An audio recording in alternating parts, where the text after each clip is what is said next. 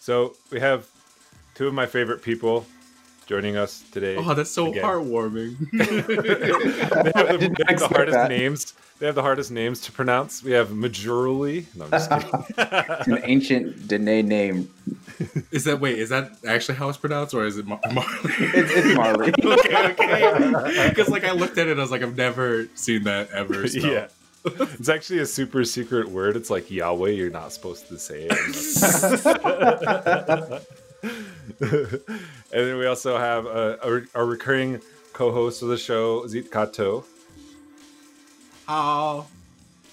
So today we're tackling a really interesting conversation just because we have a socialist president who's coming into office to sell off the country to China. Finally, exactly. Can we get a solidarity for Biden?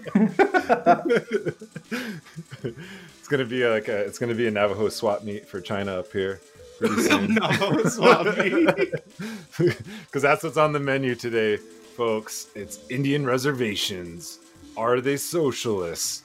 And this is a topic that we kind of it's something that we've been discussing a lot in, the organizing work with the Red Nation.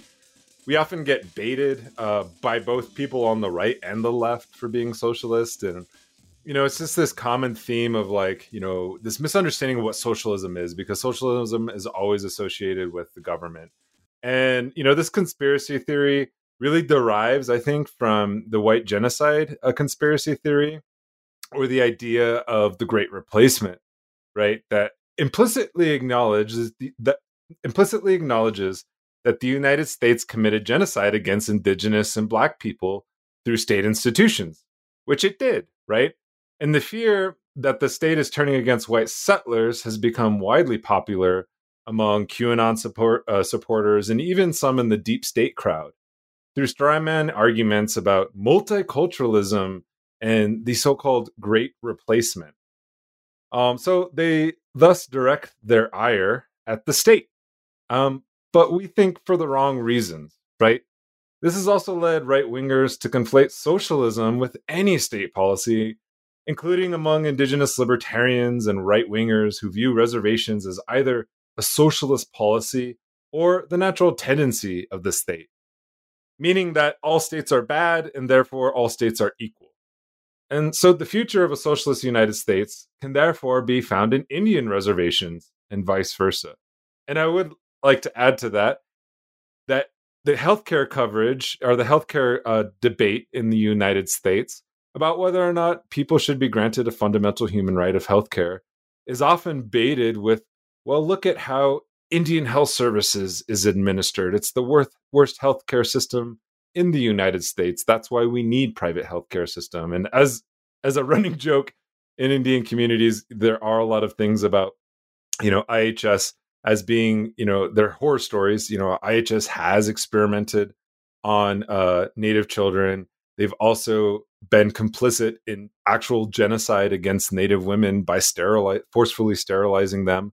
Native women and non-men, people with uteruses. And, the danger is that this collapses socialism and communism, or even anarchism to some degree, to purely European ideology, right? That anything that comes out, these are all things that come out of Europe, and therefore they're fundamentally bad. And we're going to talk a little bit about this. We're going to talk about Karen Bedonie and the rise of kind of right-wing conservatism in the Navajo Nation that has baited a lot of Navajo socialists and leftists, as well as talking about a really famous piece by the one and only Russell Means, who has, this anti-communist manifesto that gets circulated every now and then, and it's entitled "For America to Live, Europe Must Die." And we'll be doing a close reading of that text because there are kernels of truth within it, and we want to be fair, and we want to, break it down and give people a better understanding of where we're coming from as leftists, as socialists, as Marxists.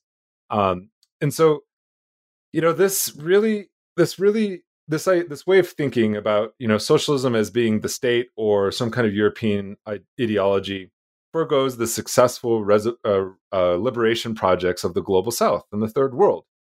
And the idea that all states are bad because they result in environmental destruction and some sort of gulag prison reservation industrial complex, right?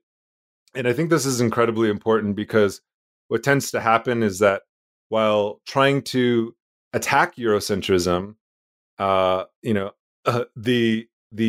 critique itself is Eurocentric, to say that all nations are bad or all nations tend towards these kinds of practices, right? And so the major questions that we're tackling in this episode is, where did the myth of socialism and Indian reservations come from? And why is it effective propaganda?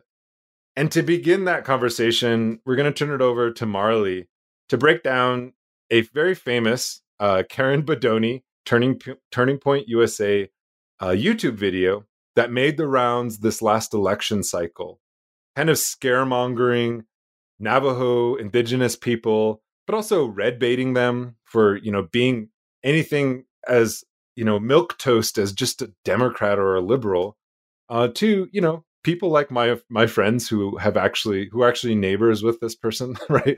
I actually know people who are related to her, but how she has become sort of a useful idiot for Turning Point USA, and why these kinds of ideas are not only mobilized by the right, but have some currency within certain, indigenous communities, and what that means for this particular moment in time. So Marley, who is Karen Bedonie? Karen Bedonie is my cousin. No, I'm just kidding. Plot twist. No. I am Karen Bedonie. I suspect I might be related clan-wise, sadly. But this story of Republicans begins many years ago. I like to think that Republicans have always been here. No, I'm just kidding.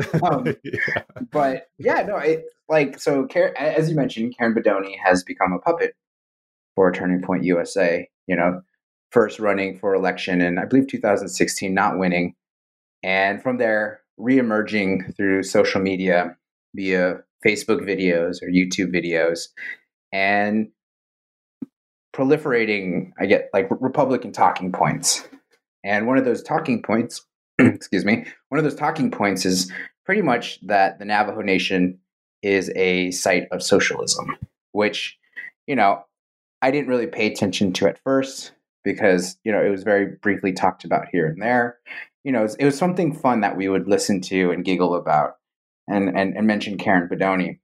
And what I imagine, though, is I didn't think anything would emerge out of it until Trump won, and it emboldened a lot of Navajo conservatives. Because during this time, around the same time, there was also a Navajo election where some Navajo conservatives like Sean Redd, my name's Sean Redd, and he ran. People were making fun of him just as well. And I think that's something where I've been thinking about, is why Navajos make fun of conservatives. Republicans, granted, aren't as critical towards Democrats, but that's another discussion. Point being, though, is that Republicans have been here.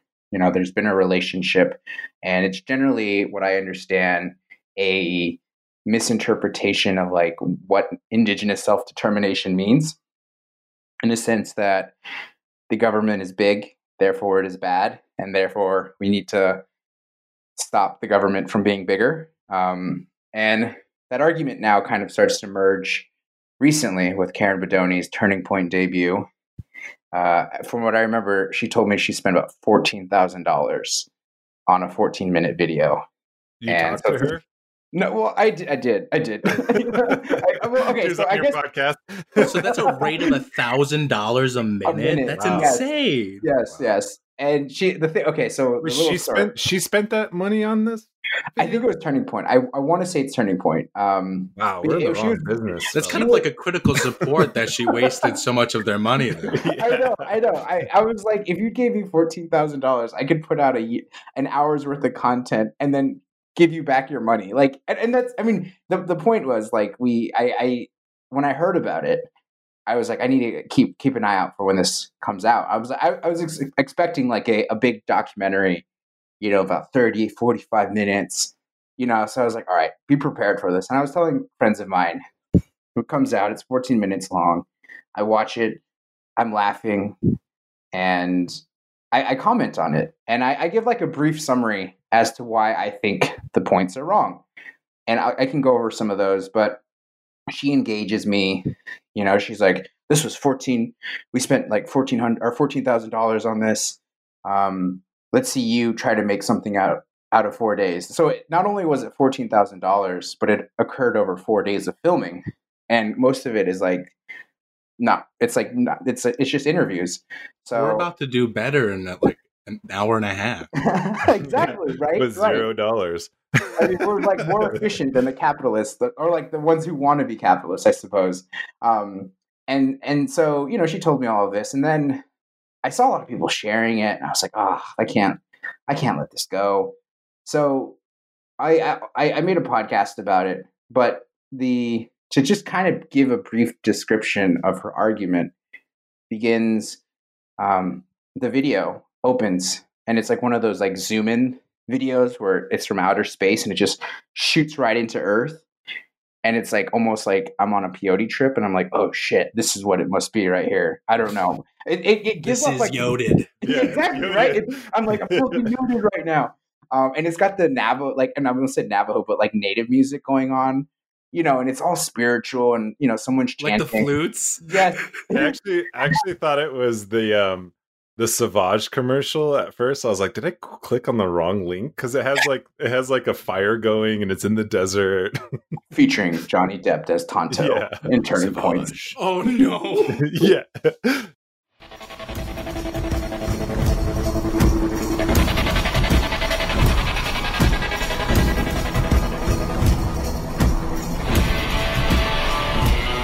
We are the land.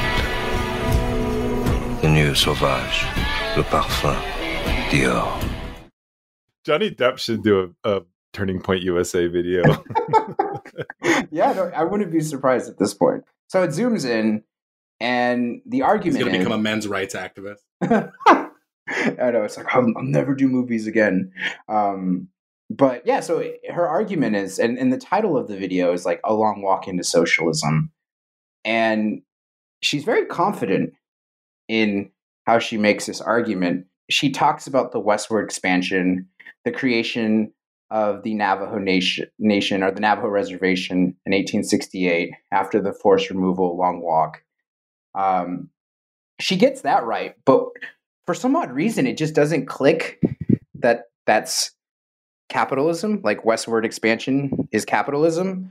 You know, she just sees like the politics, I suppose, of a big state moving westward, and doesn't make that connection. You know, doesn't actually. And she does talk about, like, she does describe like the capitalist aspect of it, which was like industries.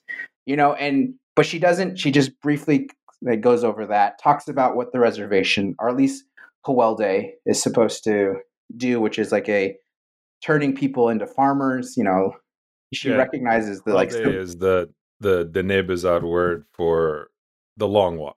Yeah, it was also another Republican Snapchat name. Carlisle Begay named it, and got that. All school. Share Carlisle W. Begay. Share. Twatskotnish ne ki ani a bushes chin. Other it does not a chair. Do dash another. But I Dinesh. Praise be to God and beauty that surrounds us. And we all walk in beauty.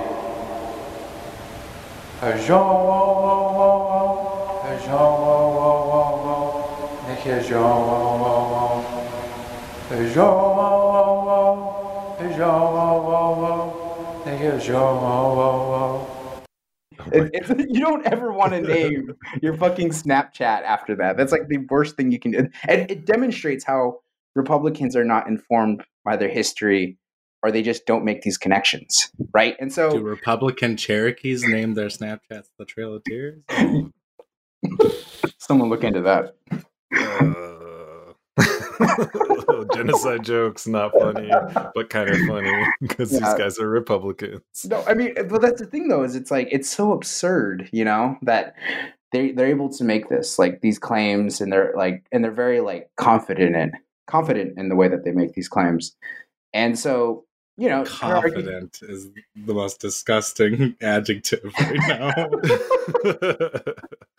I mean, I feel like she's really like. I mean, I listened to an interview and she said that she was like she wrote to Trump and Trump wrote her back. Granted, I don't know. I mean, you know, if that's your like God at the moment, you're going to be like, oh my God, I'm getting recognized. Recognize me. The politics of recognition. But anyways, you know, so she mentions us moving back, and then this is where she starts using like the term control. And this is where it starts to relate to like the, you know, larger just argument of like state machinery and control.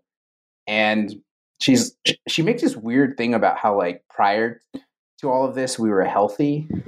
And I mean, I thought it was going to go into like a food sovereignty thing, but it was just more of like to describe how unhealthy we are. And I was like, oh, okay, well, you know, I guess. But the funny thing about it is she recognizes, as well as most, I think, Navajo leftists recognizes, things would have been much better if this would have never occurred, that there was an actual process of self-determination for Indigenous people to determine their own future, and there was never this puncture and this larger project of colonialism. They both recognize that. But like that period of time, I think most of us would describe as like some form of communism, you know, this like pre-colonial time where things, you know, we were just hanging out, chilling, you know, doing our own thing, trying to forge our way into the future.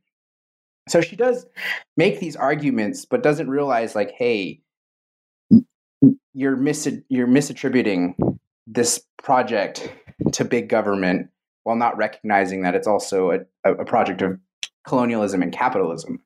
So I'm sorry, I'm like rambling, but anyways, so, you know, she keeps talking about healthy natives prior, talks about how we became dependent, and really glances over the importance of treaties and the obligations. You know, it almost verges to the point where it sounds like she's saying that treaties are the reason why we're dependent on the federal government, when in reality, it's like that's such a weird way of interpreting treaties, considering like the actual meaning and importance behind these things and the obligations that are attributed and often disregarded by Republicans as well as like Democrats, pretty much a settler state. You know, all these treaties are broken, but again, she doesn't talk about what I'm talking about. She just says treaties, this, and then dependency. So, you know, again, and it's all along the logic that big government is bad. We can't allow for this. You know, this is the crux of her argument. Eventually, you know, some other, I think, Republican, someone named Martinez comes in and is like, yeah, you know, the Navajo Nation, it's socialism, you know. And then they talk about how the enterprises work, which, yeah, talk about how it's like rife with waste and abuse, you know, but they don't talk about the structural issues. They don't talk about the paternalism, the bureaucracy that's usually attributed to the relationship, like the stipulations. And, you know, they're not willing to engage in that. They're willing to focus very on these, but by focusing on waste and abuse, what they really mean is, oh, it's certain people that are doing certain things bad. When it's like, well, this is a structural issue. You know, going to education. Now, this is the funny part with like the education system is like, it's the classic, as I understand it, classic like Republican argument where it's like, this is liberal education. They're turning us into communists. You know, she makes that argument, you know, and by connecting it to a much larger issue of like tribes not really being able to control their education or where that funding comes from, or the fact that there's a lack of funding for tribes. You know, as I understand it, most funding for public school comes from property tax, as well as it's a mixture of like state and federal government. But, you know, in the Navajo Nation, there's really not property, which goes into their argument again, saying we need private property as if that's going to solve all the issues. And going along. Okay, go ahead. There's a history. Yeah, there's a history to that, and like the opening up of reservations or the privatization of land and reservations. There were two fundamental policies that were incredibly detrimental. One was allotment, and I think she actually lives in the checkerboard, you know, region of allotment in the Eastern Navajo Nation, and that was at the late 19th century. And that was a policy that was implemented to basically privatize land or create a pathway of citizenship through property ownership by allotting lots of land to individual families, indigenous families, to the point where they would become independent and autonomous after a certain point of time, and then be declared emancipated, like that was a legal term, declared citizenship, and then they gained the right to alienate that property. Right? They didn't really gain the right to hold it in perpetuity. They gained the right to alienate it to somebody else who could go out and buy it, and that's why you get like this phenomenon of fractionation in most Indian reservations, especially the large ones that were allotted. And then the second one is termination. That's the language of privatizing Indian land. Like it was called termination because they weren't like back in the day in the 40s and the 50s. They weren't concerned about PC language. It was like, yeah, we're going to terminate tribes. What does termination mean? It means liquidating all of the tribal assets, which includes the land itself, and opening it up for private, corporations to come in and privatize the land. And we saw the effects of this, the deleterious effects of this in places like the Menominee Nation, which was open. They had one of the most successful lumber mills. They had essentially nationalized that industry within Menominee, and they were targeted for termination. And so when they were terminated, all those resources were just divided up amongst different lumber mills in that area and bankrupted not just the collective resources of the Menominee people, but also bankrupted individuals, right? Who lost their livelihood. And I think the other example of it too, I think it's really important to think about because it's not really thought of as an example. But back in I think it was in 1920, the Tulsa Race Massacre, that was actually, they call it Black Wall Street, but in fact, most of those people who had collected or amalgamated their wealth, their social wealth, into a community collective fund were actually Afro-Indigenous allottees who took money they had made from farming and also oil leases on their land and created a community fund and created a community like business that centered like Afro-Indigenous people who were either categorically excluded from certain benefits from their tribes, or they were categorically excluded from white society. And white people actually came in there to break up that communal kind of ownership of wealth. And that's why they got attacked, right? And that's not something we really think about. But this is what she's saying. Like when she's saying like, we need to open it up for private industry, we need to privatize. There's this government oversight. In reality, like there still exists on many reservations and tribal communities kind of collectively or communally pooled resources. No, yeah, exactly. I think, and it's these arguments of private property. There's like to them, there's some weird antagonism, or there's a relation between freedom and private property, and it's a negative relationship to the state. And they do make these comments, but it's like they don't understand the history of private property and the privatization of land, that it's very violent. And anybody listening to this can actually go up to or Google like Navajo Nation Eastern Agency map and just see how fractionalized it is. And a lot of those areas have to deal with like white livestock interest or the growing extractive industries that are in that area that indigenous people are pushing back against. And there's like uranium mining, there's coal mining, there's oil rigs, there's fracking rigs. Like if you drive through Eastern Agency, you can literally see like the oil derricks from like the 1920s. And then you see like the seesaw pumps, and then you see like the modern day fracking rigs. You can literally see the generations of extractive industries in this area because they've exploited the privatization and the fractionation of this land to build. I went there once and it was wild. Like you literally see a Peabody coal mine. You see like, the old uranium mines that they had, and it's all just within this area. And not only is it within that area, it's actually within the area of a World Heritage Site, Chaco Canyon, right?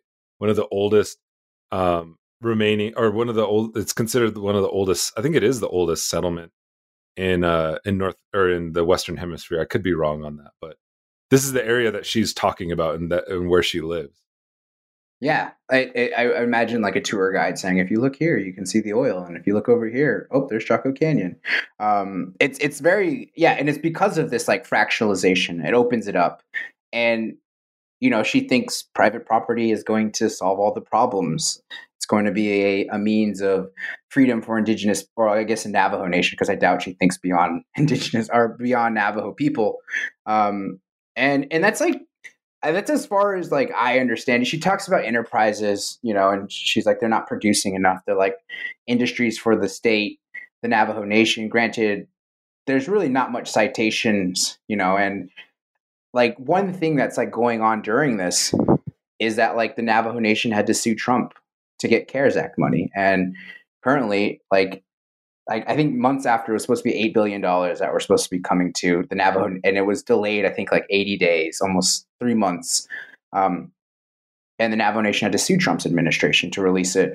And now we're currently sitting at like 600 and I believe 32 deaths, I want to say, around that area of Navajo people who have died.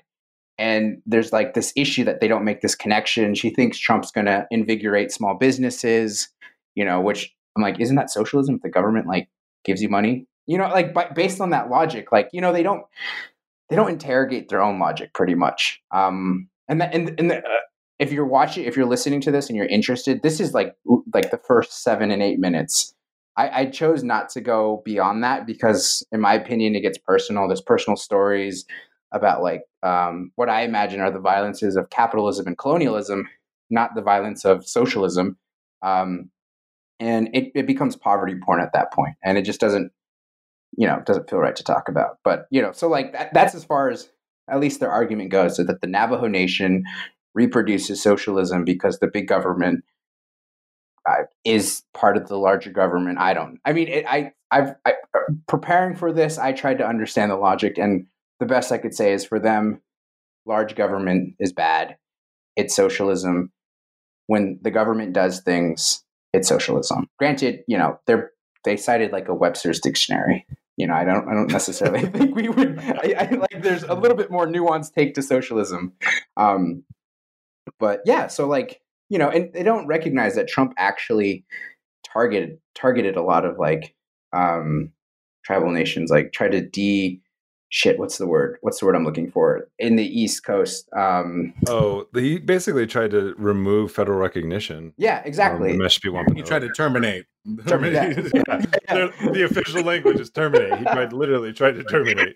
Right. And he didn't re-sign the VAWA Act. He put this like shitty ass like group of people together, which from what I remember didn't have any representation from indigenous people to begin with. And like a lot of the issues in Eastern Agency, his administration kind of pushed for, allowed for, interest in those areas to kind of double down and possibly materialize. So that's Karen Benali. Karen Bedoni. Potentially my relative. I'm very embarrassed, but I have to deal with it. And if you want to check it out, I suggest don't even watch. Don't give it views for the most part, actually. But it's the argument is just that the reservation of sites of socialism, which I think that's what we're here to discuss, is whether or not that's true. Personally, I don't think that's true. But let's open it up. I was going to say, I thought we had a call line. We're like, all right, open the call lines. There is no call line. We got about 3 different calls on the line. We're going to open it up in South Dakota. Somebody from Karen, someone named Karen from Four Corners is calling. That'd be awesome.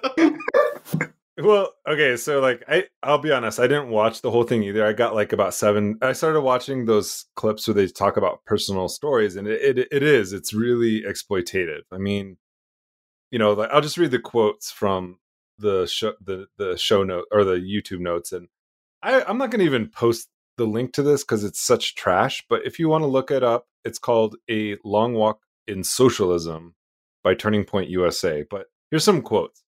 Socialism took my brother, Albert, Navajo business owner. I didn't realize how corrupt things were. My peers, they live in poverty and they don't even know it. Lo'ora, young Navajo entrepreneur.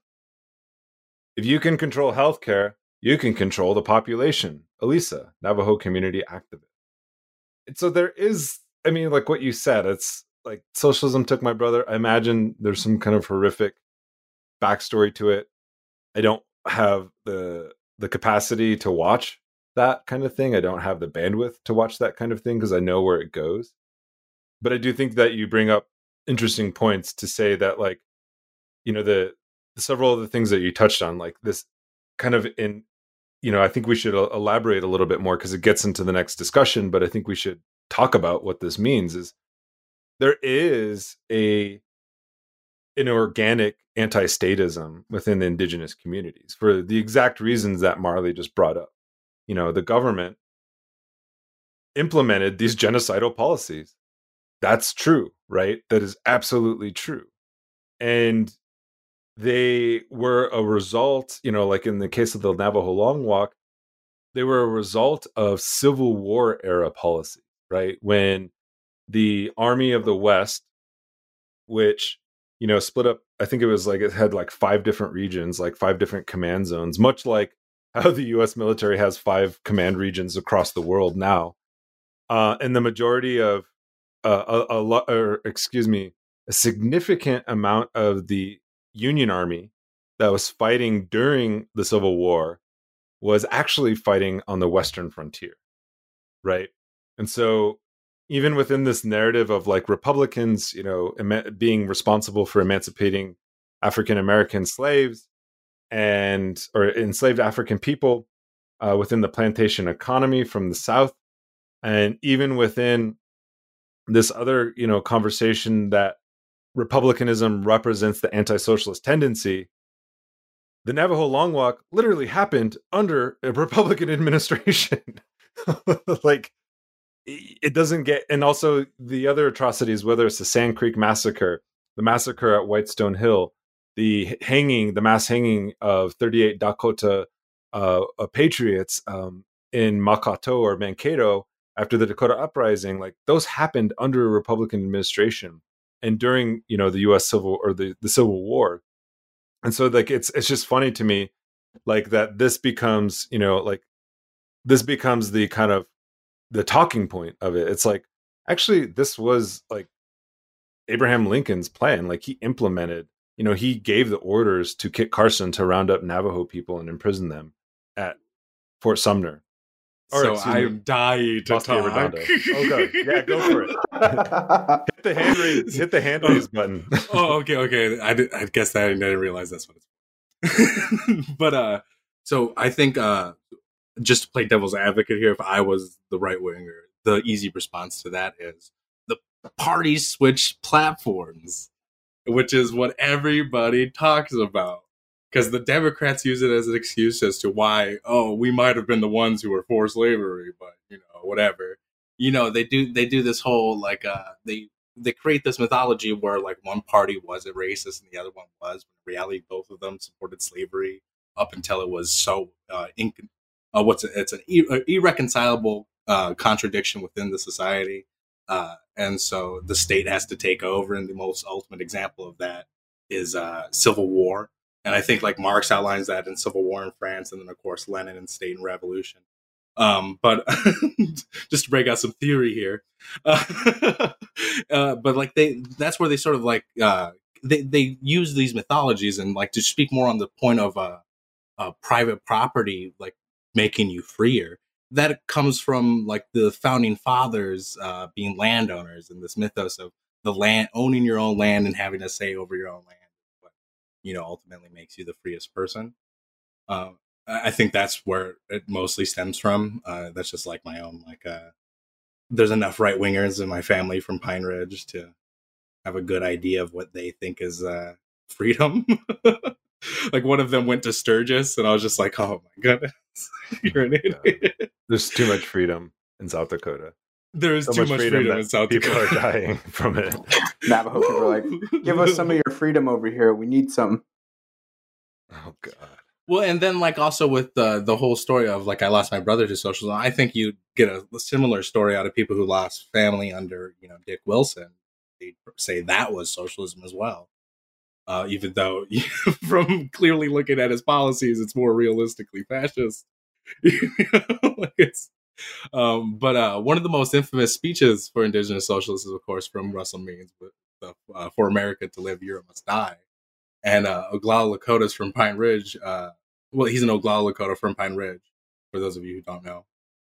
I hope a lot of you know who Russell Means is, but I don't know.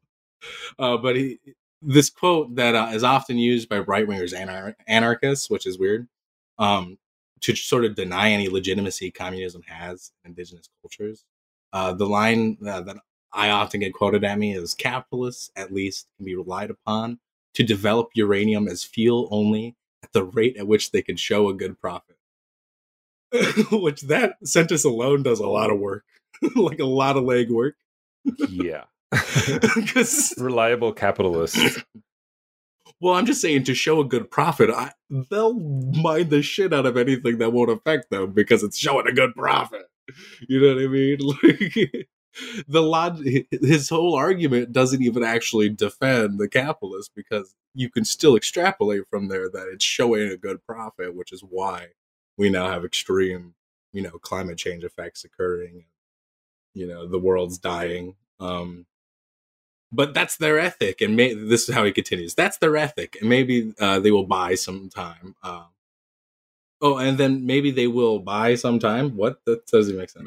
Yeah, well, what he's saying is that, like, that's their ethic, and maybe they will buy some time, meaning that, like, they'll buy some time for like global ecological collapse. And so, like, there's inherent innovation in capitalism, right, to even address things like climate change. That's like that's sea barriers and seasteads. Yeah, but also, and like, using the Northwest Passage that's going to open up once the ice caps melt. Yeah, and also, like, the fact that, like, uranium is like some kind of, like, alternative, non-carbon alternative. That's, obviously that didn't happen, but anyways.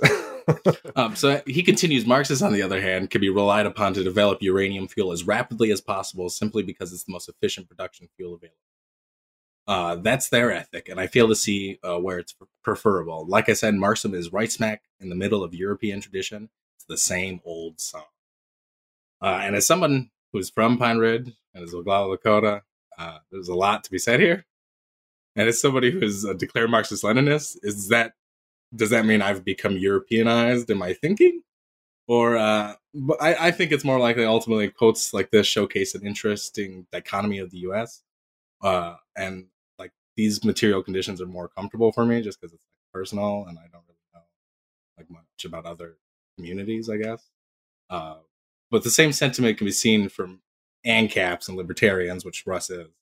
And that sentiment is like an anti-government, or I prefer anti-tyranny. And I choose the term anti-tyranny because, like I said earlier, it sort of encapsulates the same language the founding fathers used. And ultimately, conservatism aims to keep an idealized version of the past that more often than not never truly existed, or only existed in part for white settlers. And so, like, beginning in this era is honestly a lot easier than trying to dispel this false dichotomy. Wait, what am I trying to say here? To the right, the founding... I'm just going to skip that sentence. To the right, the founding fathers fought a brave revolution against all odds, won the hearts of the American people, defeated the greatest military in the world at that time. But in reality, if you read Nathaniel Philbrook's book, Eye of the Hurricane, he outlines that the American Revolution was nothing more than a distraction in a much larger and arguably considered a world war that was the culmination of the 100 Years' War between Britain and France. Spain was involved, a bunch of other Danish were. Everybody was involved in this. And so, like, the U.S. was just sort of like a distraction, which is why the British, hardly ever paid any attention to it.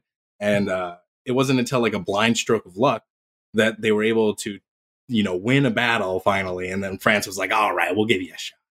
And so it never happened how they say it did. And sure, there was some, like, grim odds, but it was because it was a stupid revolution that was fought to fight a king's tyranny. But, nobody ever asks, what was that tyranny? We always think, oh, it's the taxation without representation. And to me, that just sort of sounds like the feudal colonial era's taxation is theft, Mm-hmm. And could it be that Madison? Oh, go on. Well, no, I was going to say it's just like this idea that the Revolutionary War was fought for ideas, right? And that like there were these high-minded people, British colonists, right, who had a more perfect like society in mind, and that there were no material interests, right, to be kept in place. And I'm sure you're going to get into it, but it's like this is the difference between like idealism and materialism, right? Is that there's this idea that like, oh, they had this like, grand idea about everyone being free and, citizens of this country, even though they couldn't exactly create that system at that moment in time. The aspiration was there, right? This is like the taxation. At least they thought about it. It's the thought that counts, right? States' rights, right? States' rights. And to me, it's like, is Madison and his ilk just Rothbard and Hayek for the feudal colonial, like the end of the feudal colonial era? And I highly suggest everyone listen to the Uncivil podcast. I think it's I don't know who did it, but essentially British Parliament around the time that the revolution's about to pop off began discussing the end of slavery. And without representatives in the government, the U.S. couldn't argue why their economies needed slavery to maintain the current level of profits. So like Texas, the U.S. primarily seceded for slavery. And as well, at this time, British had agreed to cease moving past the Appalachian Mountains and expanding as much as they were, because they were like, okay, yeah, we did take a lot of land. You're right. We have some agreements in place. Maybe we should start honoring them. And so, the U.S. economically, at least settlers' idea of what needs to happen is that they need to expand west for more money. That's where the gold is. That's where the lumber is. That's where the furs are. Yada yada yada. And then you have this whole, we need the slavery in order to maintain our agricultural sectors. And so there's not a whole lot of trades going on in this time. So these are the oil of the era. These, especially wood, good lumber, didn't exist in Britain anymore. So it was super valuable, especially old growth here in Michigan. Like one of the reasons we don't have so many old growth forests is because Ford, up until Ford, that's how long they've been mining all of the old growth forests, was up until Ford was coming in here and starting to chop it down for Model Ts, which is crazy that there was so much trees here and so big of trees that all the way up until another, racist came in to steal from indigenous lands, that you have an exercise of freedom, I guess you could say, according to right wingers. Yeah, there's like two things here that are like incredibly important that kind of get to this kind of statism, I guess it would be called. Like one is that somehow the monarchy is this tyrannical form of government because it's going to unilaterally impose an abolition of slavery and thus, remove the material benefits of a certain class, right, of landowners, primarily like the founders of the republic. And because they were clamoring for, and you can read the Counter-Revolution of 1776 by Gerald Horne, which, he makes this argument. He's like, American Revolution only happened to maintain the system of African slavery and the African slave trade because the even people like Hamilton, like Alexander Hamilton, who's now understood as a slaver himself, grew up in an area called Puerto Rico, which the only reason if you were white and you grew up there was because you were part of a white slave owning plantation family, right? And so this idea that he's this like migrant that came in, they made this musical about him, is completely false. We actually did an episode on this with Roxanne Dunbar Ortiz. But the other element of it is that there were also these populist movements among Anglo or English settlers and English colonists to move west of the Appalachian Mountains to break the Royal Proclamation of 1763, which was an alliance between like the Ohio River Valley indigenous nations and then the nations of the North that were keeping in check this like aggressive, militarist colony of the British Empire that was like clamoring for land and, expansion westward.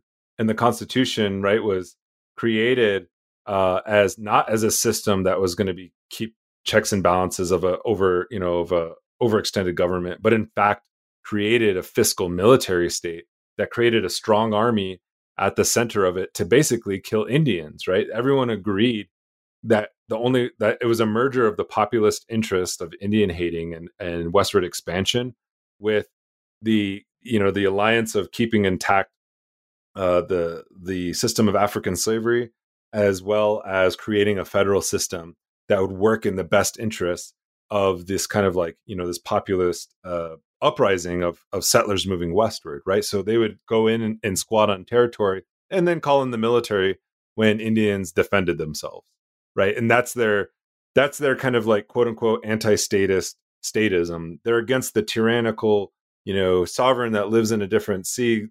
Simply what they wanted is they wanted a system of government that would defend them when they did something illegal, right? Like, which was like trespassing into indigenous territory. Exactly. And so like this anti-government zeal is like pure propaganda, and it's stewed from the deepest pits of anti-communism, honestly, now, at least after the Cold War period, especially. And the false equation of socialism is when government does stuff, somehow prevent is like there's a hex or something that prevents right wingers from seeing that, well, at least applying this layman's logic of socialism is when the government does stuff to the military. And so even then they still uphold that as like, oh, these are the people who are like fighting for our freedom to continue to do these things.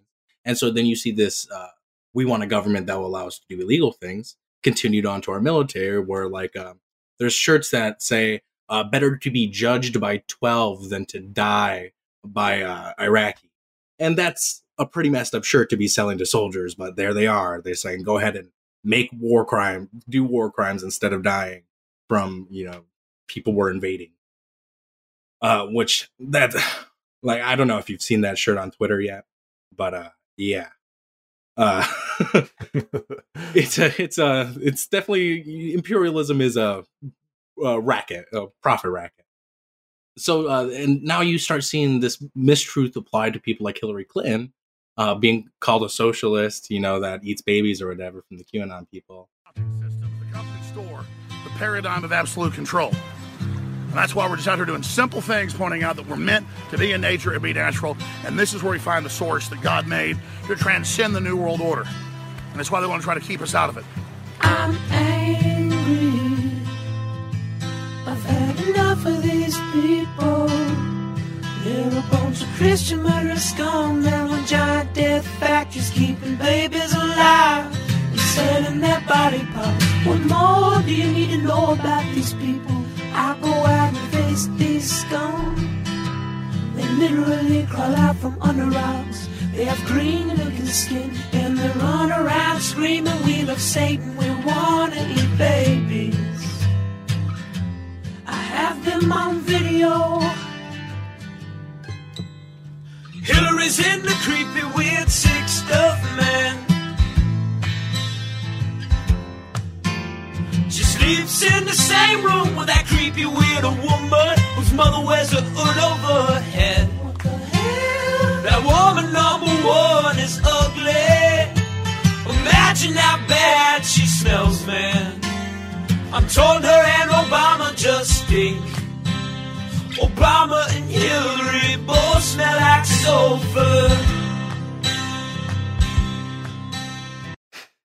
But in reality, her policies would have mimicked a slightly more progressive Reaganite who would have given lip service to AIDS instead of exasperating the pandemic. Is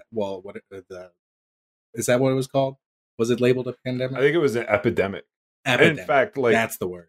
Quick aside, Anthony Fauci was also under Reagan at that time, and was part of the conspiracy to cover up AIDS or the severity of AIDS. I think he believed in it, but he was part of that. So that was like interesting segue. I think Hillary Clinton would definitely fall into a Fauci type mentality, because she would only do it if it was socially and politically convenient. Because if everybody remembers, in 2008. She explicitly ran against gay marriage because Obama was going to be. So, she positions herself as the moderate. She's always done that. And it's because, Clinton's, the Clintonite politics is just Reagan rebranded for Democrat. So the more yoded part of my presentation, and that's Alex Jones. Can we get an Alex Jones clip here? See, The frogs.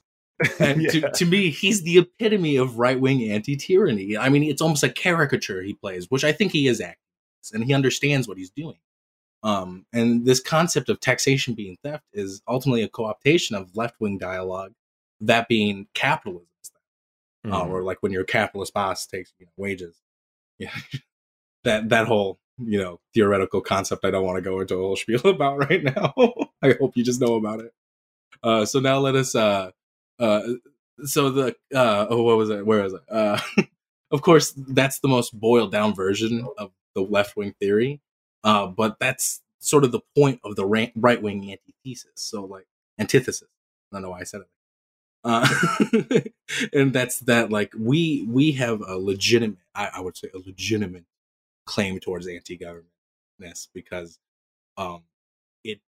it's the complete like socio-political analysis, whereas the right-wing version of it is focusing only on a social part while still maintaining support for the current government. Like I've heard, I still respect the office even if there's a Democrat and stuff. And these are people who say that they would go form a homestead or whatever so they can defend themselves once Biden comes for them. So it's just it's a weird mentality to see because there's no logical consistency. And so like I turn to Mao in this, where he says the universality or absoluteness of contradiction has a twofold meaning.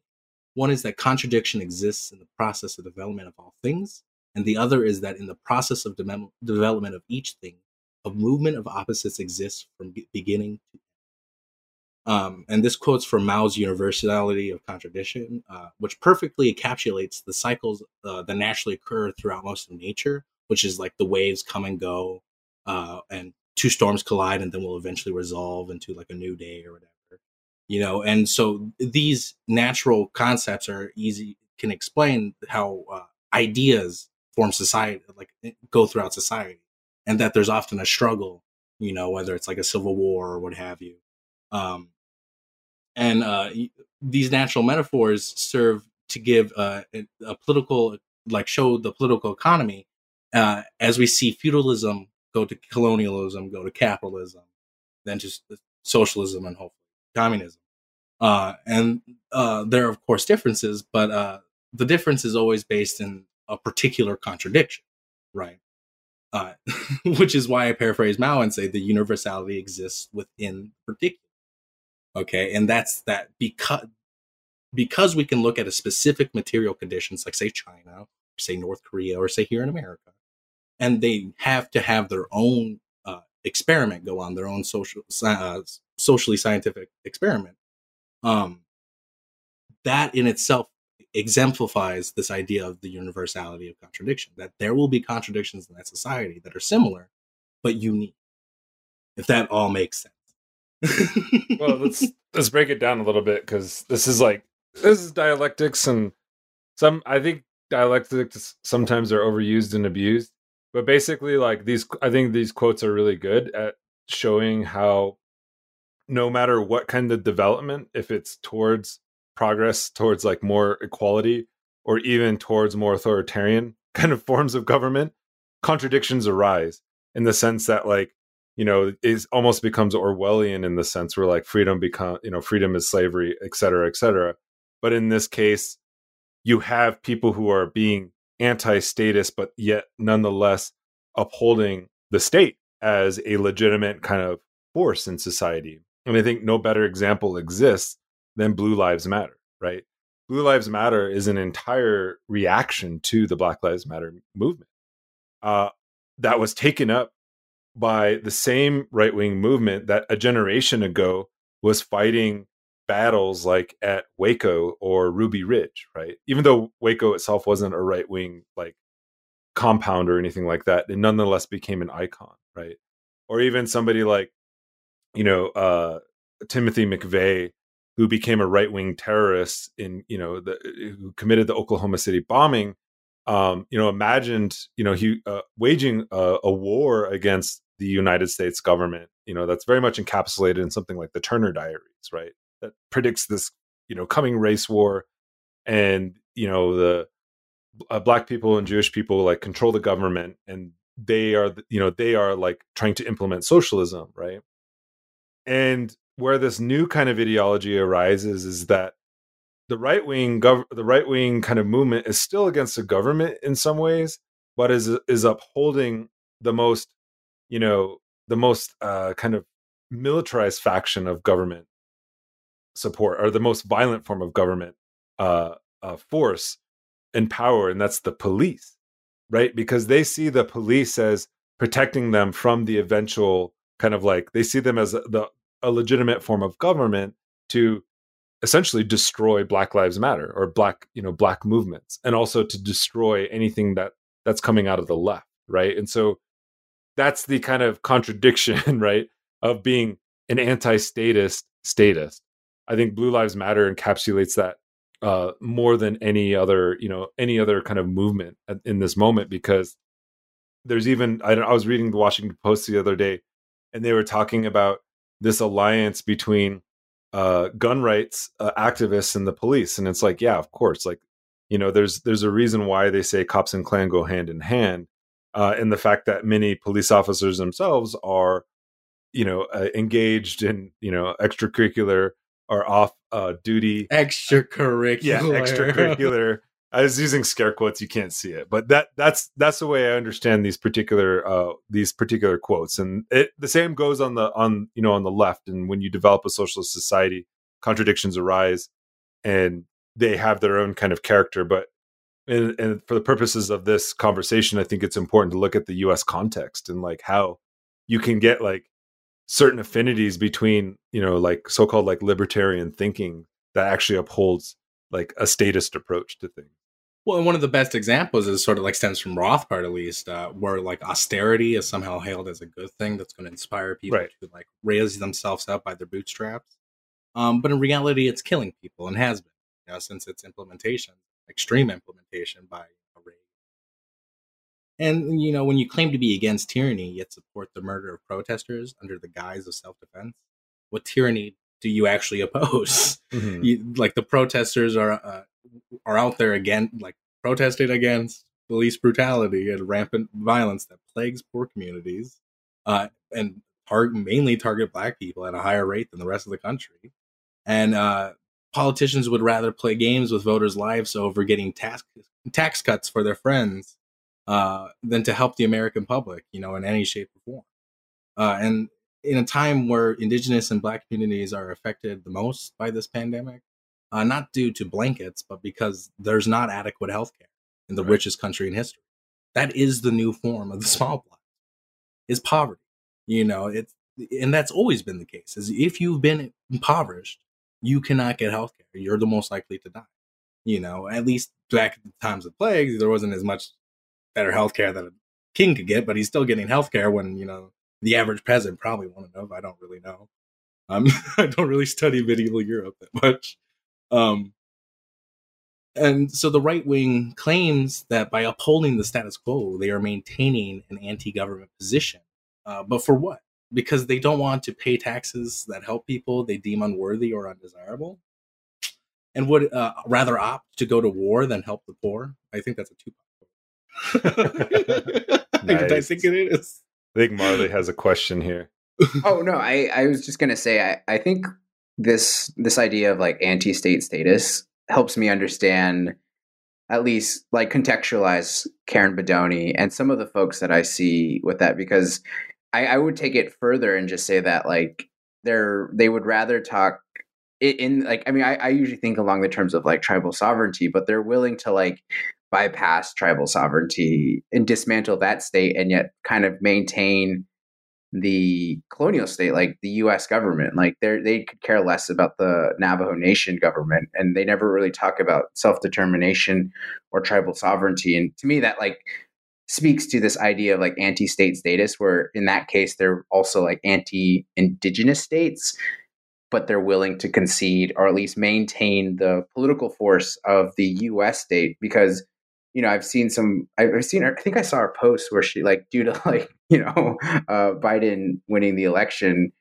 she was calling up on a Facebook post of hers, and thankfully I haven't engaged in her yet because she hasn't blocked me. But while I was still, like, can see things, she was calling upon Trump to use the Patriot Act to, like, solve this issue, and that's, like, calling upon, like, military action, espionage, surveillance, and all these other things that are tied to that. And I mean, and I think that's why I'm finding this very useful to at least understand and to, like, provide some kind of theory to, like, understanding Navajo Republicans and how, like, they're willing to talk about freedom and whatnot, but they're never like, hey, let's talk about tribal sovereignty, or let's talk about the Navajo Nation. No, they're just like, let's bypass that, get rid of it, and go straight to, like, the U.S. Constitution, supposedly. Well, then that, like, makes me, like, wonder, is, like, right wingers like Russell Means, who actually did, do activist work against, like, good things. Like, he did good work against good things. Well, I mean, he was at least there. I wonder what he would have done at no DAPL. Like, what would he have said? Because there was obviously a heavy left wing stance there. So would he have gone to say, no, this is actually a good thing? Because I could see that argument being made, is that it's a good thing because oil is going to put money back into the economy of the reservation and give us jobs, and yada yada yada. Well, I think he would be against the pipeline itself, because it's a weird thing. Like, and I'll talk about. I want you to finish this thing, but I think, like, it's a. weird... that was it. Oh, that was it. Okay. Yeah, so it's all free flow from here. It's all gravy, baby, from here on out. Gravy, baby. Well, like, one of the things that I find really fascinating about Russell Means is that he's like a hardcore ideological and very dogmatic libertarian, but also upholds this kind of very fascinating, like, environmentalism, and so I think he would side with sovereignty, with tribal sovereignty in the case of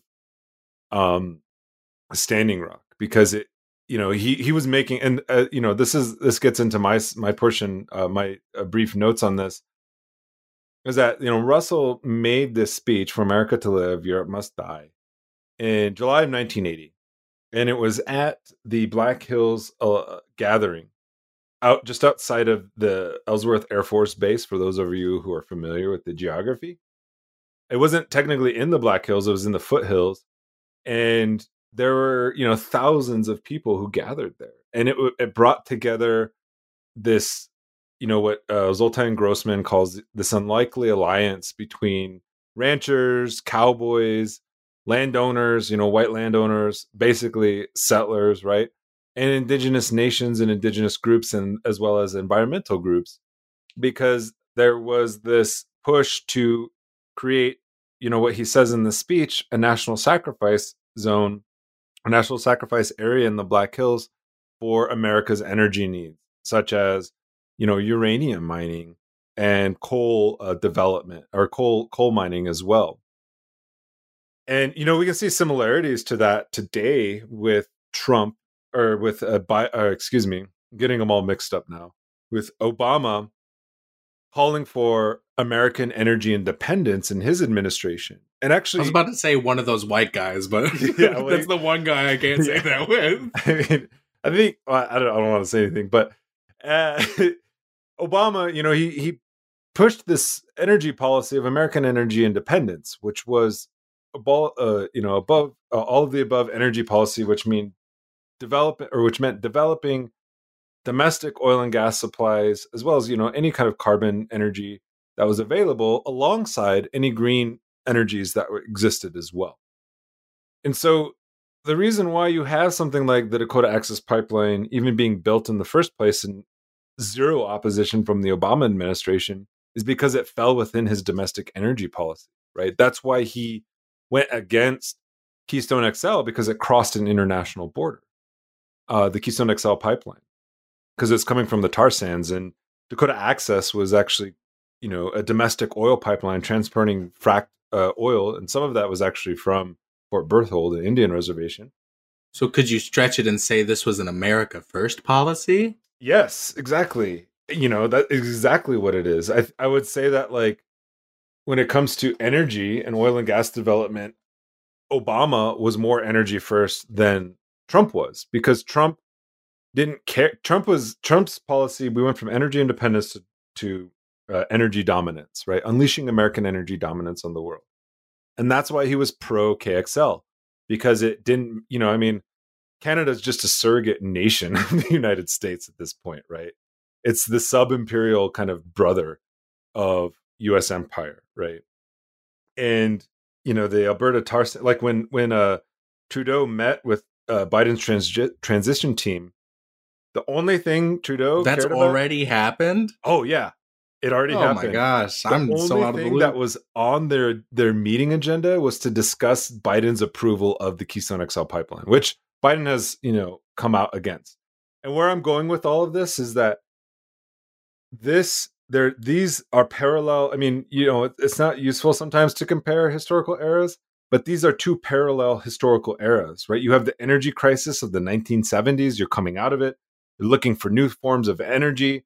You have the creation of CERT, the Council of Energy Resource Tribes, that are asserting, resource nationalism. Like you have Peter McDonald, in the Navajo Nation, who's trying to nationalize their oil and gas industries. You also have this mass push to develop the Western kind of energy resource corridor in the Great Plains, and the Black Hills was part of that.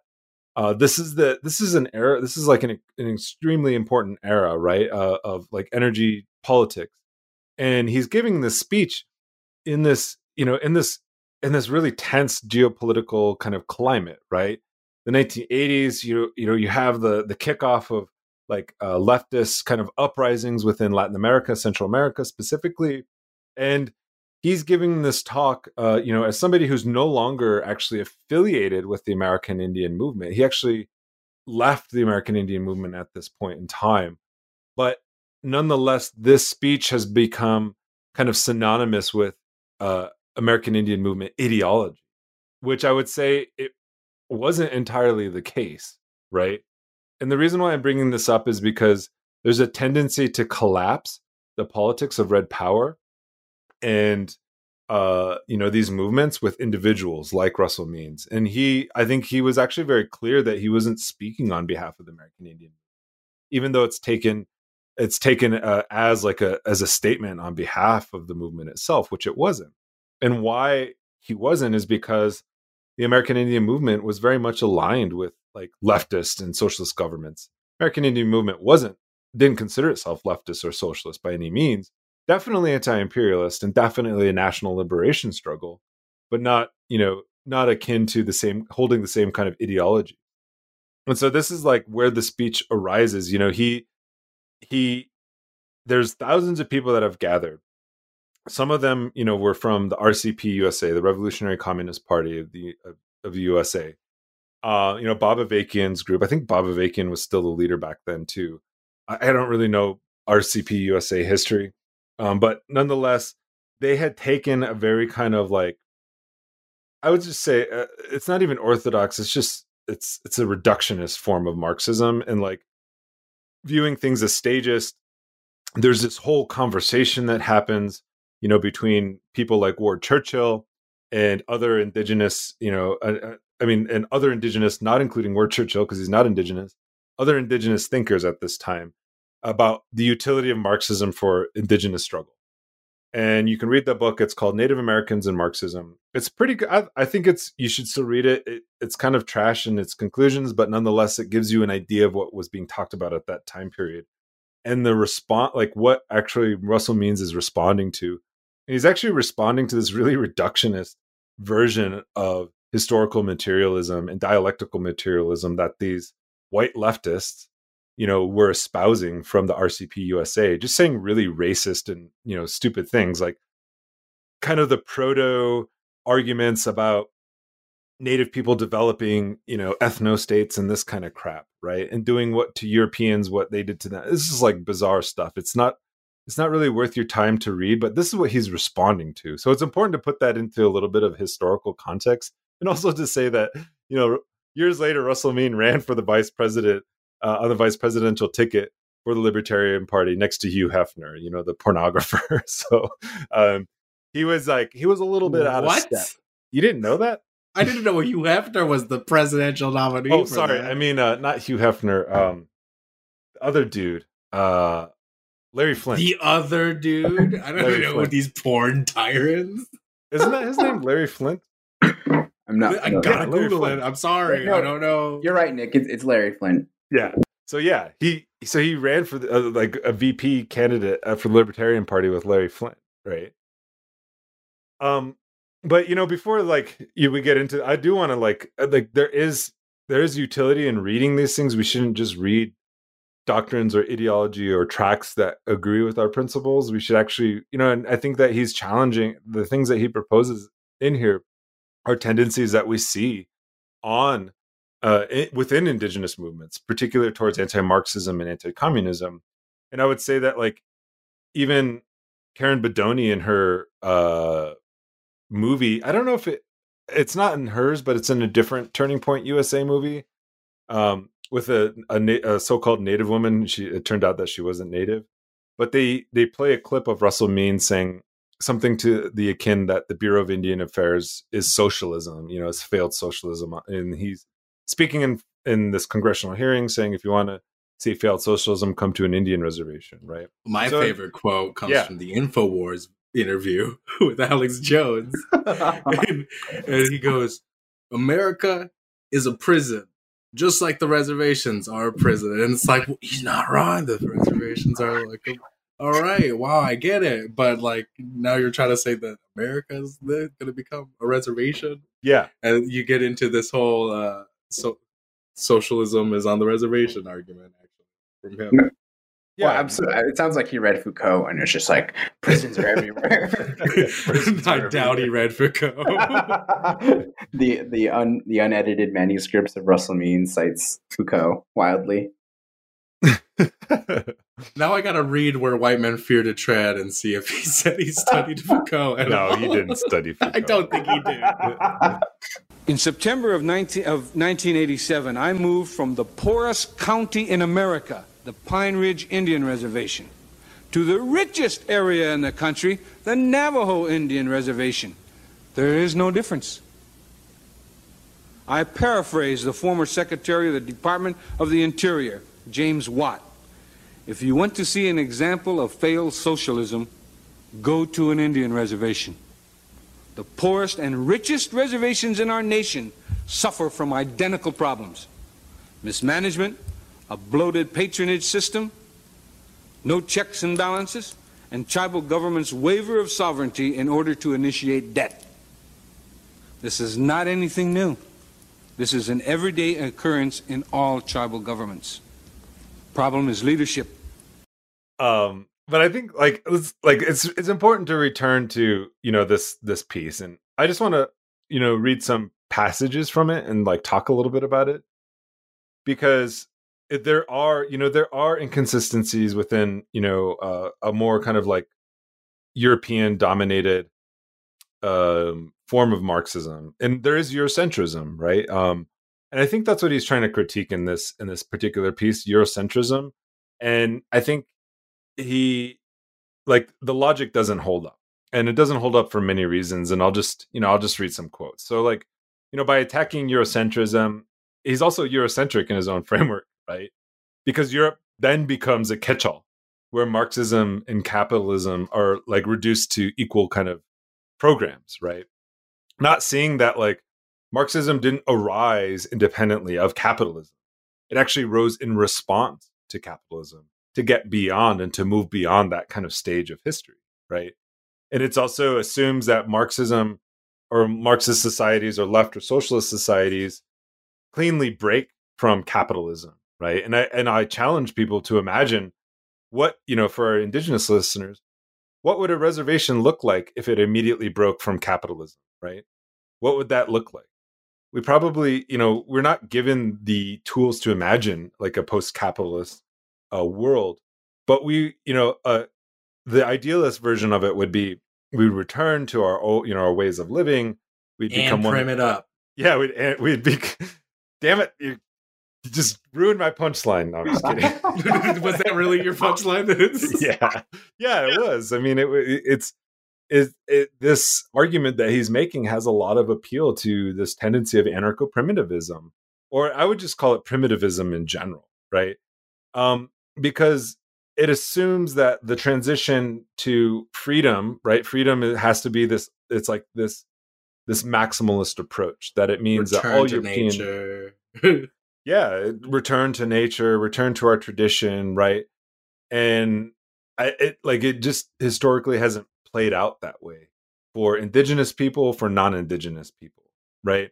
And so, so this actually reminds me of the National Study Group's question last night. They said, what do you imagine like a future, like a self-determined Indian future would be? And it's like, Joseph and I started talking about like, what about like a buffalo autonomous zone? Like you start honoring animal nations again, just stuff like that. Like that's a more realistic thing than like, oh, we're going to go back to using lances on the buffalo. I don't want to lance a buffalo. You can convince me on that. Well, it reminds me of like the first documentary that was ever created was called Nanook of the North. And I can't remember the guy's name. I think his name is Flaherty or something like that. And he's this like white anthro dude, and he went up there and staged these quote unquote real life scenes of Inuit people like hunting seals. And he said, "Oh no! Put away your rifles. Put away your snow machines and your chainsaws and everything. And I want to see you hunt seals with harpoons." And it was funny because they were like happily obliging because they're like, "Yeah, this is we still know how to do this," but that's not how they hunted seals, right? They like changed, right, and they used like modern machinery to hunt. But what happens within this idea of like how we have a more just relations is we often fall into idealism, which is for indigenous people is attached to primitivism. And you can see the way that like left socialist indigenous governments like the MAS or the Movement Towards Socialism in Bolivia are attacked from the left, quote unquote, right? Because they're not supposed to engage in any form of extractivism. They're not supposed to engage in any kind of like industry at all. They're just supposed to be living with nature, and if they're not, then it's a failed socialist project, right? So that reminds me of while I was at David Swallows, like he broke out the chainsaw to start cutting down the tree, not like the tree, but like a tree for what's it called, the Inipi fire. Mm-hmm. And he was like, okay, first you got to break out your traditional chainsaw. And like he always would make a joke like that with tobacco. yeah, he would just make a joke like that because he's like, you don't go like think we gotta be Sitting Bull over here. Like, we don't have to do that. We have the modern luxuries now. Why not use them to make our lives a little easier? Yeah, it's and like going back to Bolivia, it's like I think it's a perfect example. It's like they weren't given many options, right? They can't transition into like a green sustainable economy right away because of resource colonialism that has existed. And it also is funny because it's coming from people who like drive to work every day and who are weighing in on what this movement should do. And it's like they don't have to worry about where their food comes from, because they live in the imperial core. But it also just assumes like another example is like we did a meeting about the Red Deal. And one of the demands that we talk a lot about, because it was brought up in our community conversations, was that a lot of indigenous people, especially in the Navajo Nation, want roads built into their communities. And somebody was like, "Why do you want roads? I thought you were against oil and gas." And I just like looked at them and I was like there's like no understanding, like that you can't get groceries on the Navajo Nation without driving somewhere. Right. And we're supposed to reclaim our natural trade route, like our original trade routes, and start using those on foot again. Of course. Yeah. Yeah. No, I mean, I agree. Sorry, I interrupted you. I apologize. Go for it.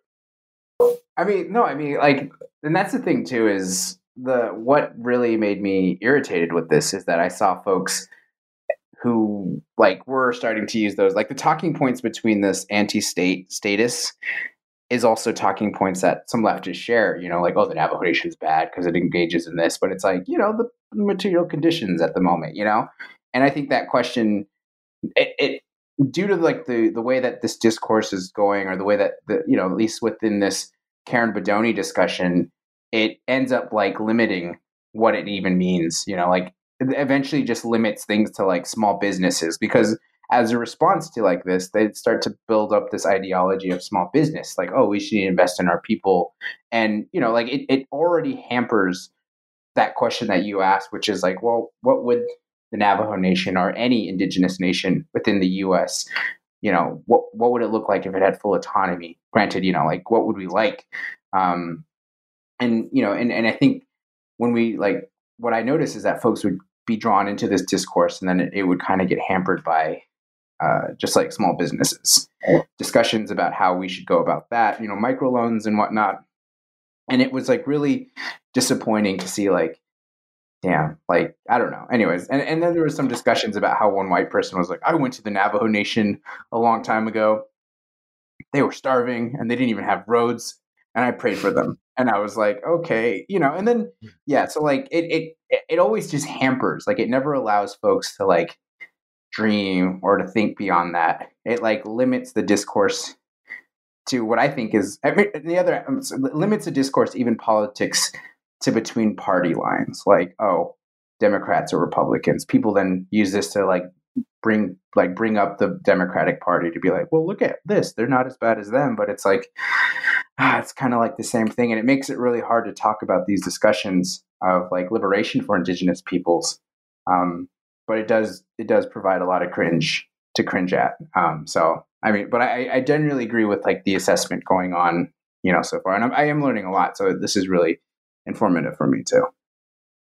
Yeah, I think, you know, in the term, I should actually define this. I should have defined this term before, but anti-statism or anti-statism comes from, I'm elaborating a little bit from Ruthie Gilmore's term from Golden Gulag, and that term is like, you know, just a quick explanation is like, you have the right that claims to be like anti-government or against big government and this and that, but you nonetheless invest heavily, and even neoliberalism to a large degree, you know, even from the liberal side, invests heavily into state institutions like the police and the military, and they become cure-alls for everything, right?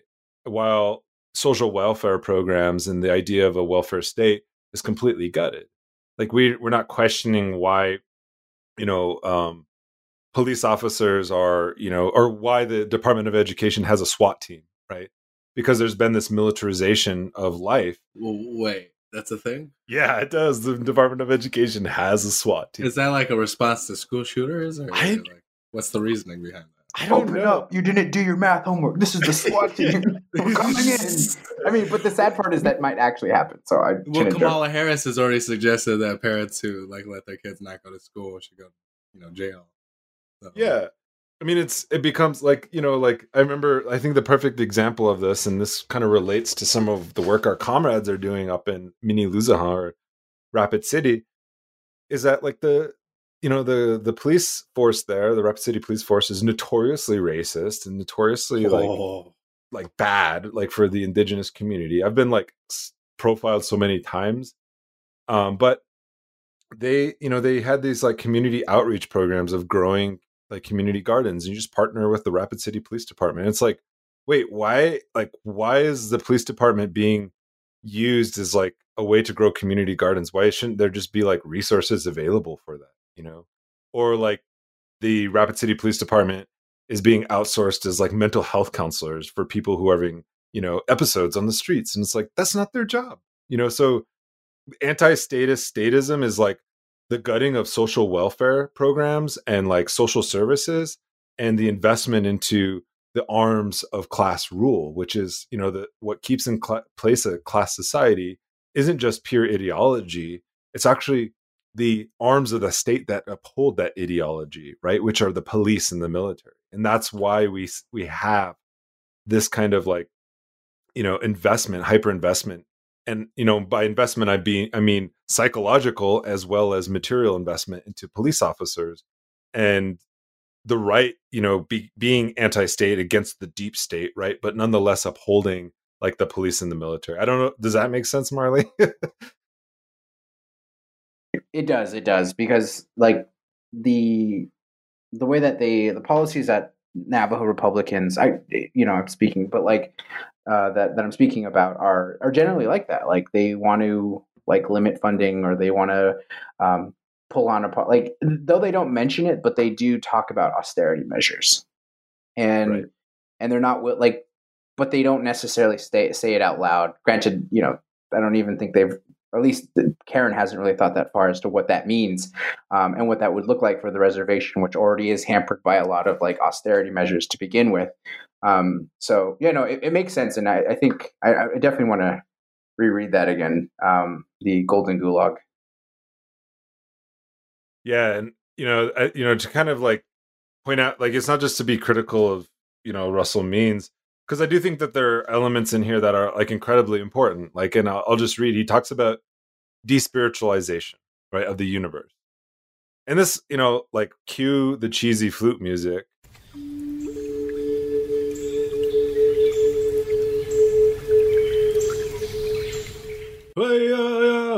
Yeah. Drum circle time? No. Yeah, so like, when you start talking about spirituality and indigenous people, like white people just like tune out. They're like, oh my God, like they're going to say something spiritual. But I do think they almost associate it with like hippieism. Yeah. I mean, it's new ageism, right? It's like, I think he's like, he points something out that I think is incredibly important. And spirituality doesn't really capture the immense, like, esoteric kind of knowledge of indigenous people in the relation to, the other than human realm, right? But there is a strain of like atheism, like strident, like militant atheism that comes out of like the left, and I understand it, and I respect some of it. But at the same time, when we think of atheism today, I don't think of it as on the left. I actually think of it as part of like a neoliberal order, like specifically like Richard Dawkins, right? Who are chauvinists, they're racists, right? They've taken so atheism isn't itself this kind of like equal or socially just ideology, right? It's actually been used and more in the service of the right and like the neoliberals than it has been in for the left. But I think that the kind of devaluing of like indigenous knowledge is incredibly important, that he points that out, that Marxists tradition or historically have been ignorant, purposefully ignorant and derogatory towards indigenous knowledges. And we're finding out that is just wrongheaded thinking, because indigenous people do more for the planet than, like a white leftist in Brooklyn, right? No, but there's zero waste. Yeah. Don't worry. Yeah. So, I mean, but, and this is a quote. He says, it is a materialist doctrine that despises the American Indian spiritual tradition, our cultures, our lifeways. Marx himself called us pre-capitalist and primitive. Pre-capitalist means that, in his view, we would eventually discover capitalism and become capitalists. We have always been economically retarded in Marxist terms, or economically backward in Marxist terms. The only manner in which American Indian people could participate in a Marxist revolution would be to join the industrial system, to become factory workers or proletarians, as Marx called them.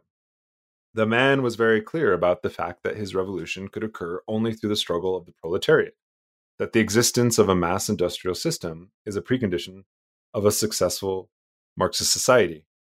Okay, there's a lot to take in there, but I would say that there is a certain European chauvinism within, I wouldn't say Marxism in general, but just, the way that indigenous cultures have, kind of fallen outside of like global thinking as backwards, right?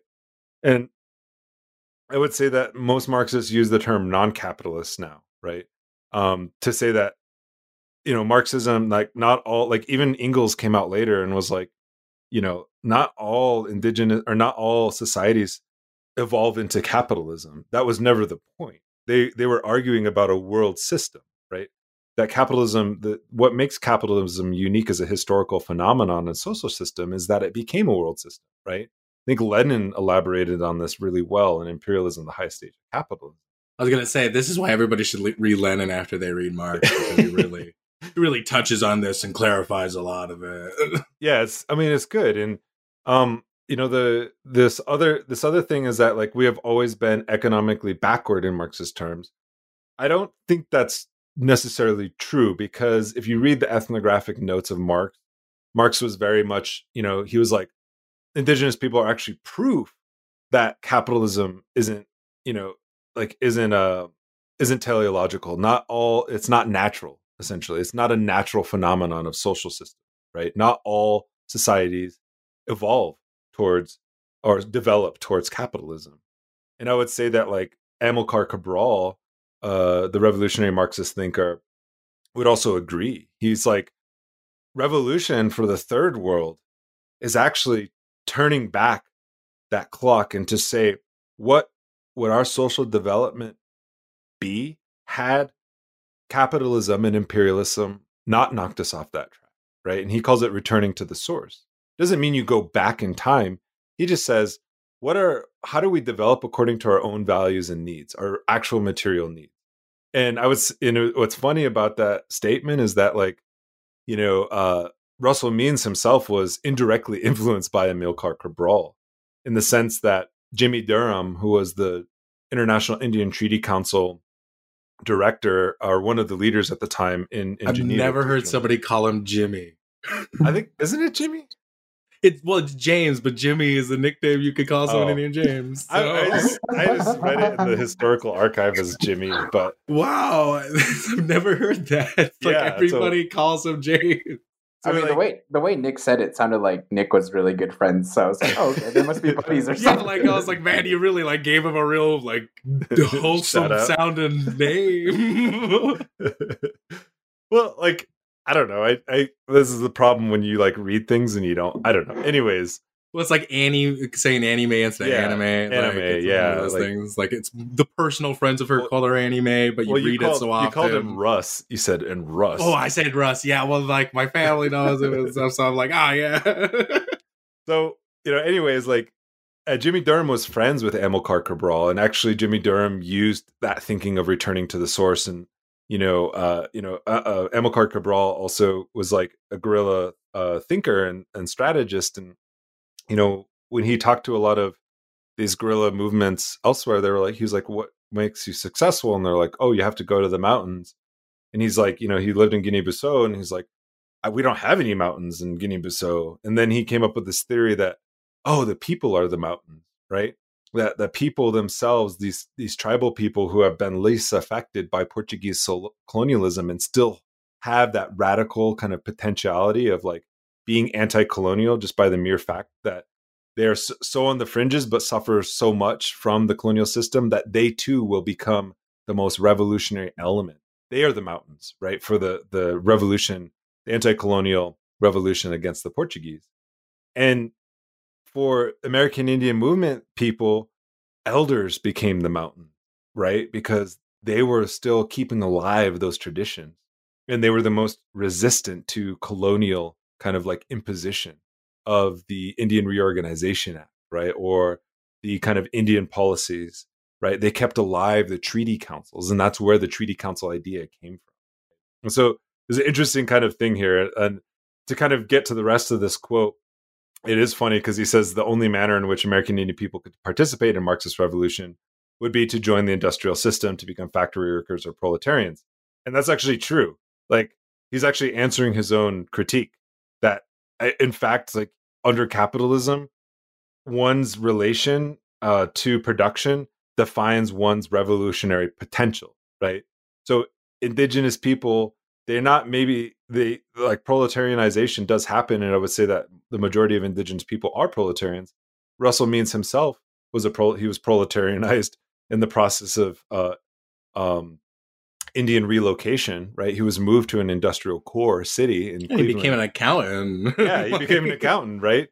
And he did join a revolutionary movement. He was politicized by his relation to capital. So that is true. They're only, if capitalism didn't come, then we wouldn't need a revolution, right?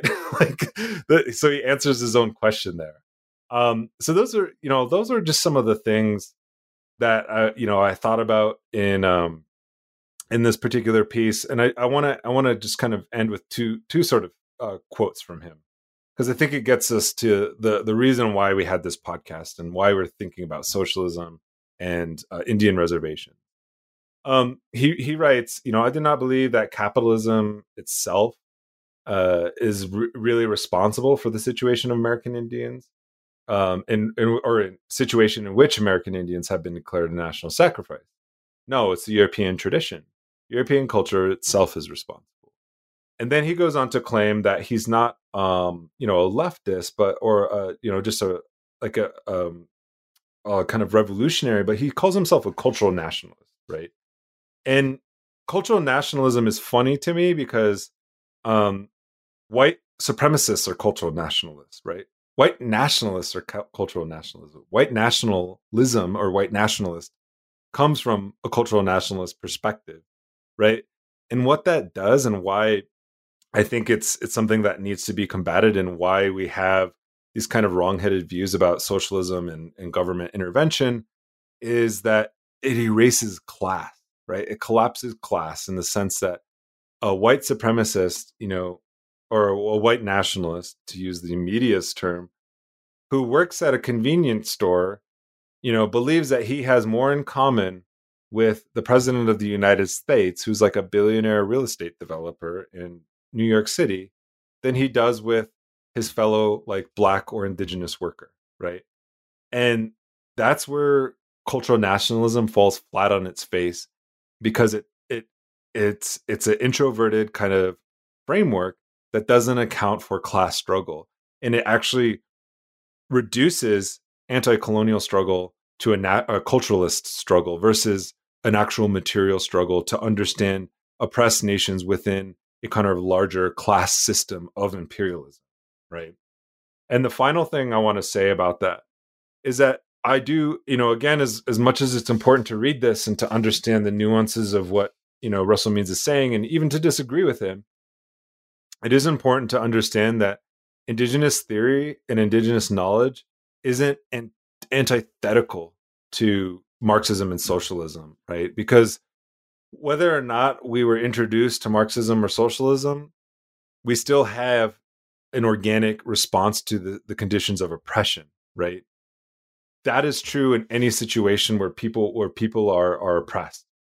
That doesn't mean that indigenous people are just like the early phase of Marxism or socialism. You do need theory.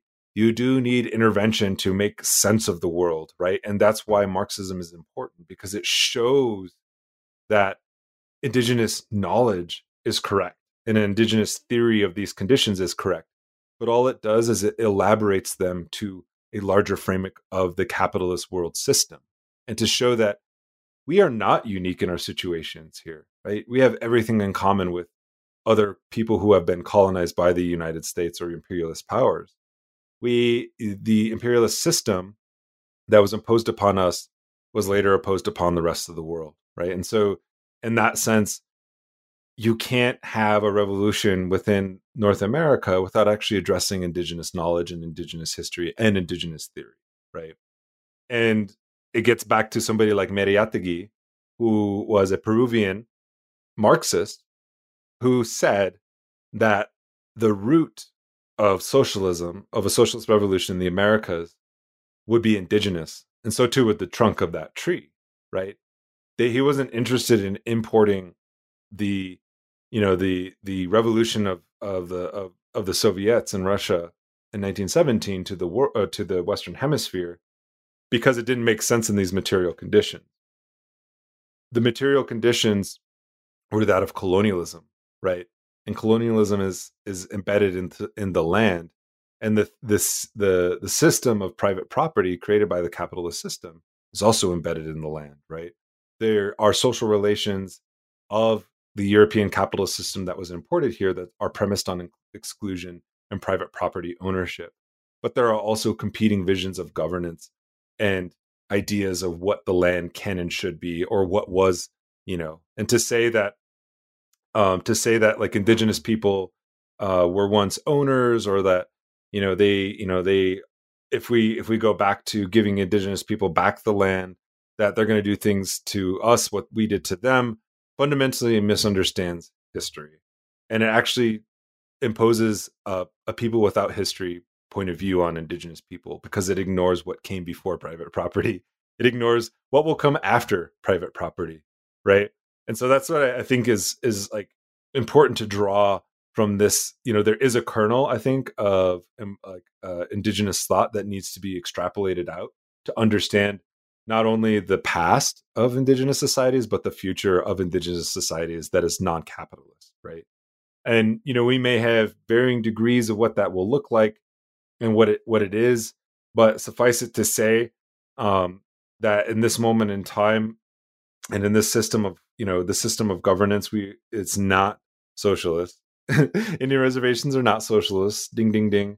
But if they were socialist, there would be no reservation, right? There would be no demarcation of territory as solely indigenous or confining people to certain places, right? And so I think we've done a very good job. I want to turn it over to you two to take us out of kind of debunking this idea of indigenous Indian reservations as socialist. I don't know if anyone has any concluding thoughts. I was just gonna say that, with the whole, mentioning the particular, material conditions and why you can't export revolution. Everybody should go read that now. I feel like this podcast perfectly explains it. I don't know. Like, we solved it right here. Yeah, bam, we solved it. Everybody, self-determination.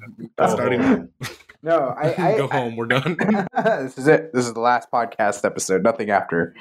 No, I mean, I think it's, for me, it's definitely not socialist. I mean, it might have some welfare characteristics, but it's not socialist. And even the fact that they're just disregarding history or misreading even what it means, misattributing it, in my opinion, is just it. I don't know. It demonstrates to me how persistent the ideology of capitalism and colonialism operates, to the point where you have, as that example you gave earlier, where a Navajo woman, small business owner, thinks Trump's on her side. That they're in the same relation almost, and that they're fighting for the same thing, and it's hard to combat that.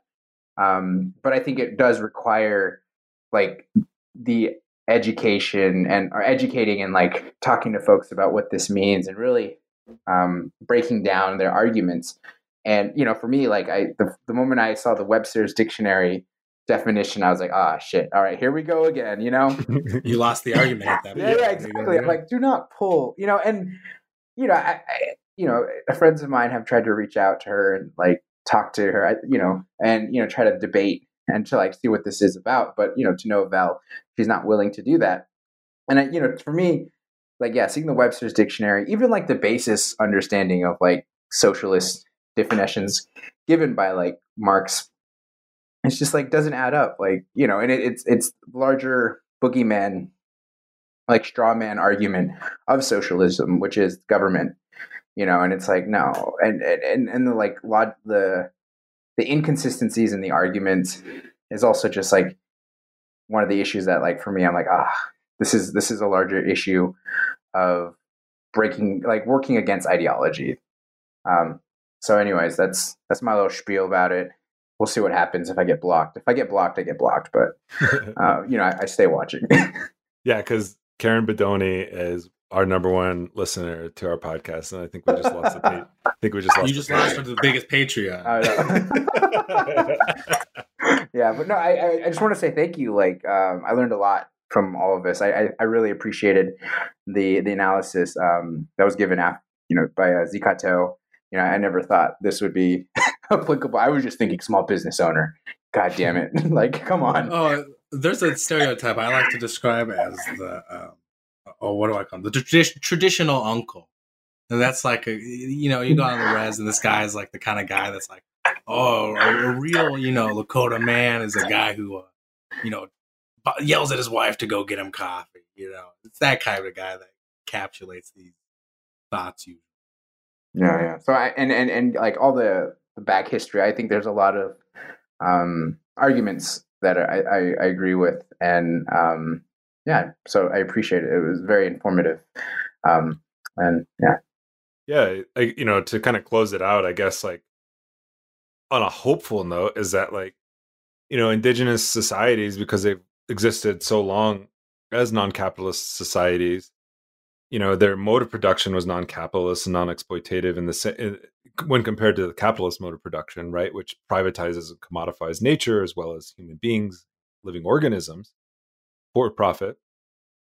We've developed a very robust culture, and I don't mean like culture in like the woo woo woo kind of way of like, like people putting on feathers for white people. I mean like actual culture that was our life way, right? That was developed in relation to our material world, right?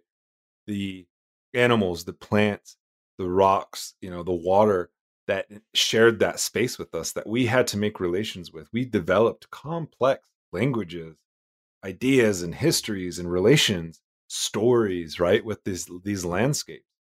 We've only been living under capitalism for, some of us for only a century and a half, right?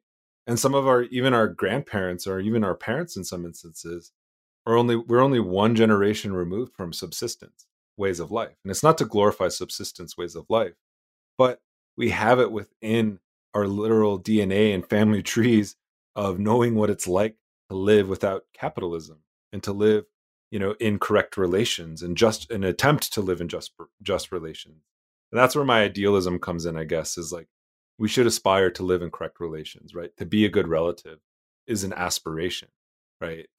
That you can't really fulfill in one's life. But as like Edward Galeano said one time, and I'll paraphrase him, it's not utopia. It's not that we're trying to achieve utopia, because every time we get close to it in human progress, we set the goal line further to the horizon, right? So that we aspire to be better relatives always. And even though we've lived under capitalism and they've distorted some of our traditions and our culture and our value systems, we nonetheless hold that those values arose from a non-exploitative way of life and one that aspired to being a good relative. And that's what makes indigenous people, I would say, a vanguard, so to speak, of anti-capitalist and, hopefully one day socialist struggle in this land in particular. Damn, that's a good closer. There should be like an ideal segment wherever you just like, all right, everybody, unload. That'd be very helpful. Yoden should totally have that where we just like go off into idealist spiels. Yeah, I'm down. I'm going to stop recording.